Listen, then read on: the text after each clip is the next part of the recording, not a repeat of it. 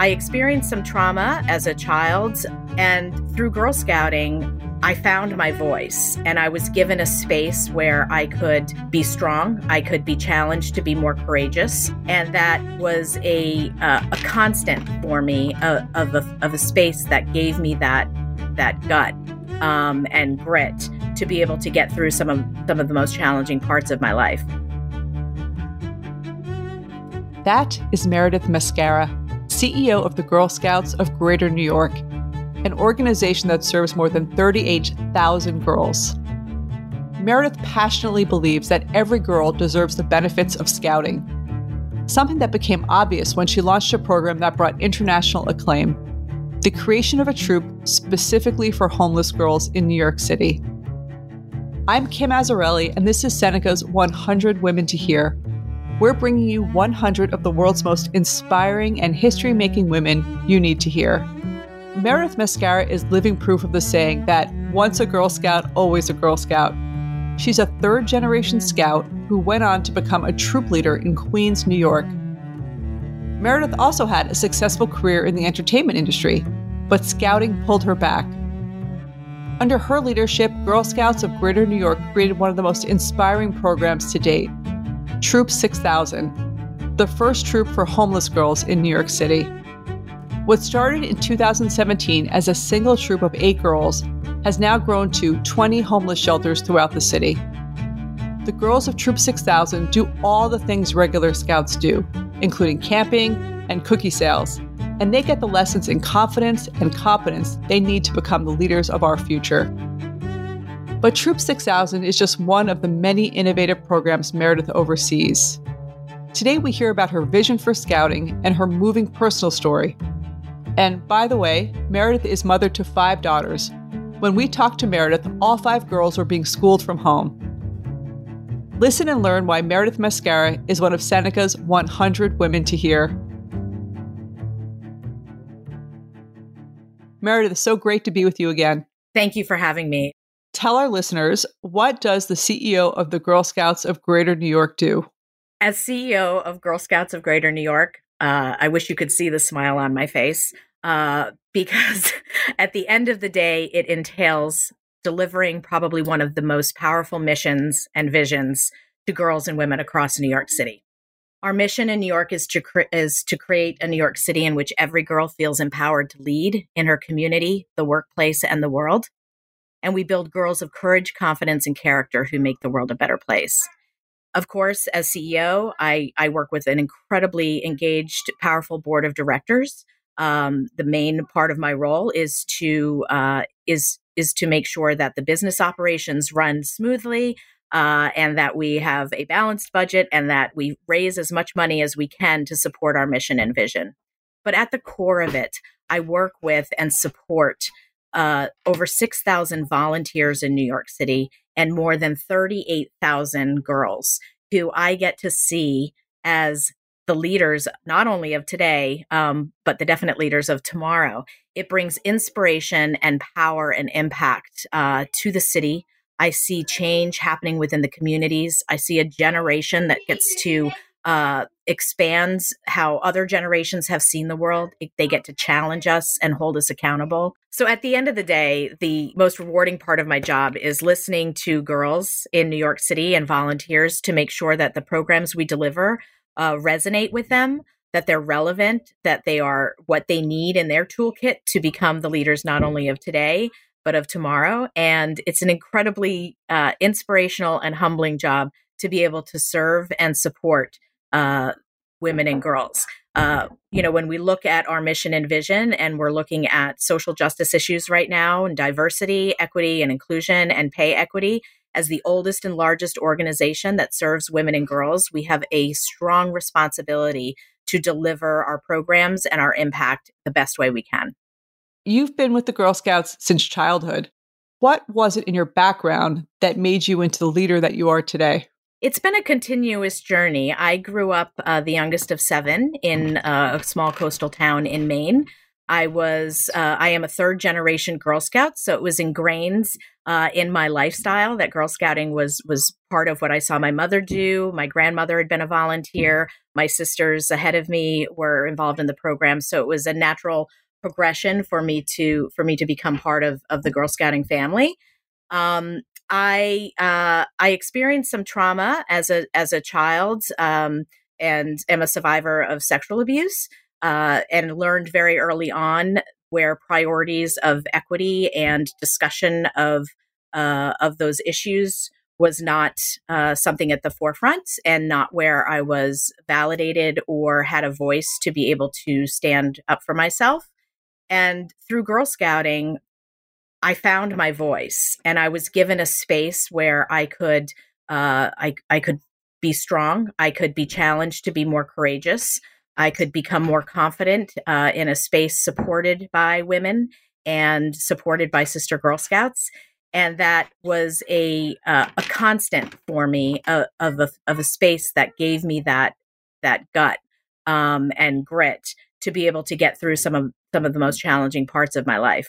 I think that was incredibly formative. And by feeling the power of a network of women and sisters, certainly led me down the path of becoming an advocate and activist in my community for women and girls. And of course, the biggest change in my life that brought me back to Girl Scouts as an adult was the birth of my fifth daughter. So looking through the eyes of raising 5 young women really made me reprioritize of what I was wanted to make an impact for in my own life. And it connected me immediately back to the roots of where I found my voice. And that was through Girl Scouting. So those things all tied together over a number of years had led me to switching careers about 5 years ago, and intentionally going after a leadership role within Girl Scouts, so that I could help other girls find their voice in the most impactful way, as Girl Scouting did for me. We're all so glad that you did. You're helping so many girls through your work. It's really incredible. So as a Girl Scout, what were some of your proudest moments?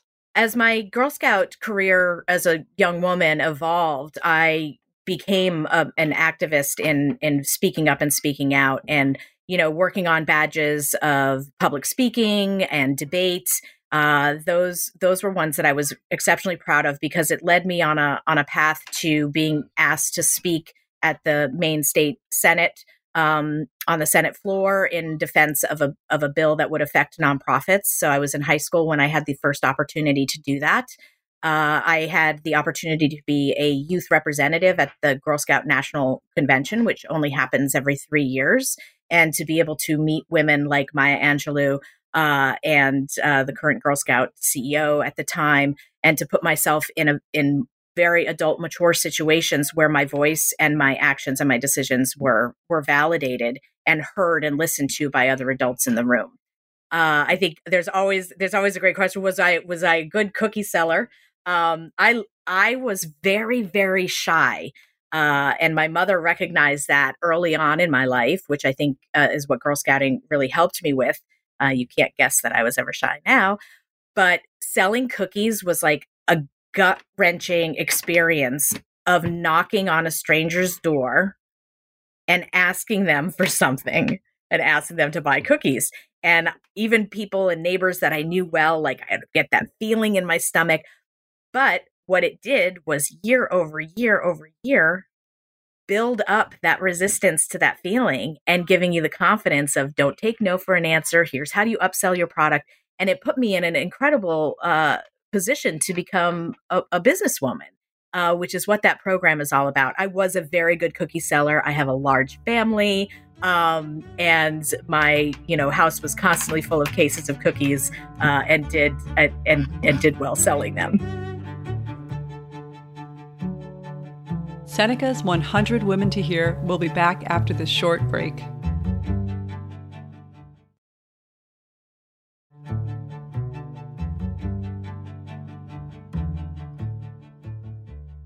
Are there any other lessons that you took away from scouting? The importance of relationships and networking, and who you have flanked by your side, and how important it is to keep those people there with you. Some of my absolute dearest friendships and relationships today are the same girls that were with me in my troop from years ago. We haven't lived in the same state for 30 years, but those are the closest people because we've seen each other's growth. We've seen each other fail at things and lifted each other up during those times. We've applauded when we were successful. And those relationships that are built through a network like Girl Scouting, you don't have the opportunity to have everywhere. So when you mature throughout those years, and now as an adult in Girl Scouting, the relationships that I was able to form with other volunteers, now with my staff and team, and of course, in the broader network throughout the Girl Scouting network of my sister CEOs, that these are the people you need around you, and to surround yourself with other people. We don't do this alone. And when it comes to the work of serving and fighting for equality and equity, we all need to link arms and be together. It taught me about diversity. It taught me about the one thing, if you all have in common, the color of your skin may not be the same. Your religion may not be the same. Your housing situation may not be the same. Your socioeconomic status may not be the same. But you know what is the same? The insignia that you wear on your uniform, the promise and the law that you commit to, and the values that you uphold each other to. And that is probably one of the most powerful things that Girl Scouting has done for me, is just understanding that we are all connected and we can break through those isms that are out there, because at the end of the day, we are all Girl Scouts. How has Girl Scouts changed since you were a girl and after? What's the biggest need you believe it serves for girls today? This is always a two-pronged answer, because the core values, the promise and the law that Girl Scouting has stayed the same, because it's so good and it's so solid and it's so important, and it anchors us in the right choices and how to make the right choices. The technical aspects of Girl Scouting around that, and one wouldn't think for an organization that's 108 years old that we could be as flexible as we are. But the magic of Girl Scouting is that it's by girls for girls. So it changes as the generation it serves has changed. So the needs that will progress from one generation to the next have flexed and bent and stretched over the years and over the decades. So from the types of badges that were offered during the 80s and 90s to now looking at the next million jobs that are going to be made don't even exist yet in the STEM industry, right? These are brand new jobs that don't even exist. So how do we prepare girls for jobs that haven't been created yet? What can we do to introduce girls to these new careers in tech and in STEM? And that's the exciting part of this work, is to be able to look forward and to look ahead. But the biggest need that it does for girls today is it gives them the platform. It gives them the tools that they need. It gives them the confidence to be able to tackle any career that they want. It exposes girls to educational opportunities and to workplace opportunities. But the change has been in the devil is in the details. The change is in where our focus is to make sure that it's relevant for what the girls need. Working with the girls must be so inspiring every day. What makes you optimistic for the future? It gives me so much hope, inspiration, and actually strength. I find myself, even throughout the hardest weeks, even in these past 9 months, making sure that I schedule in time to be involved in girl activities, to hear their conversations and discussions. What gives me hope for the future is that this generation of Gen Z girls is like no other. There is a fierceness. There is an unapologetic passion. There is the ability and the skill. This is a generation that was born into technology. They're just not casual users. They control it. They code it. They own it. They demand us to be accountable for the mistakes that have been made in previous generations. And they demand a workplace that represents them, that represents a fluid, diverse generation. And it gives me hope that the switch gets flipped when this generation starts stepping into the workforce, and into the voting booths and into political leadership roles, because they don't want to wait. They are driven, and they're right. Talking to Meredith Mascara makes me so proud to say that I too am a former Girl Scout.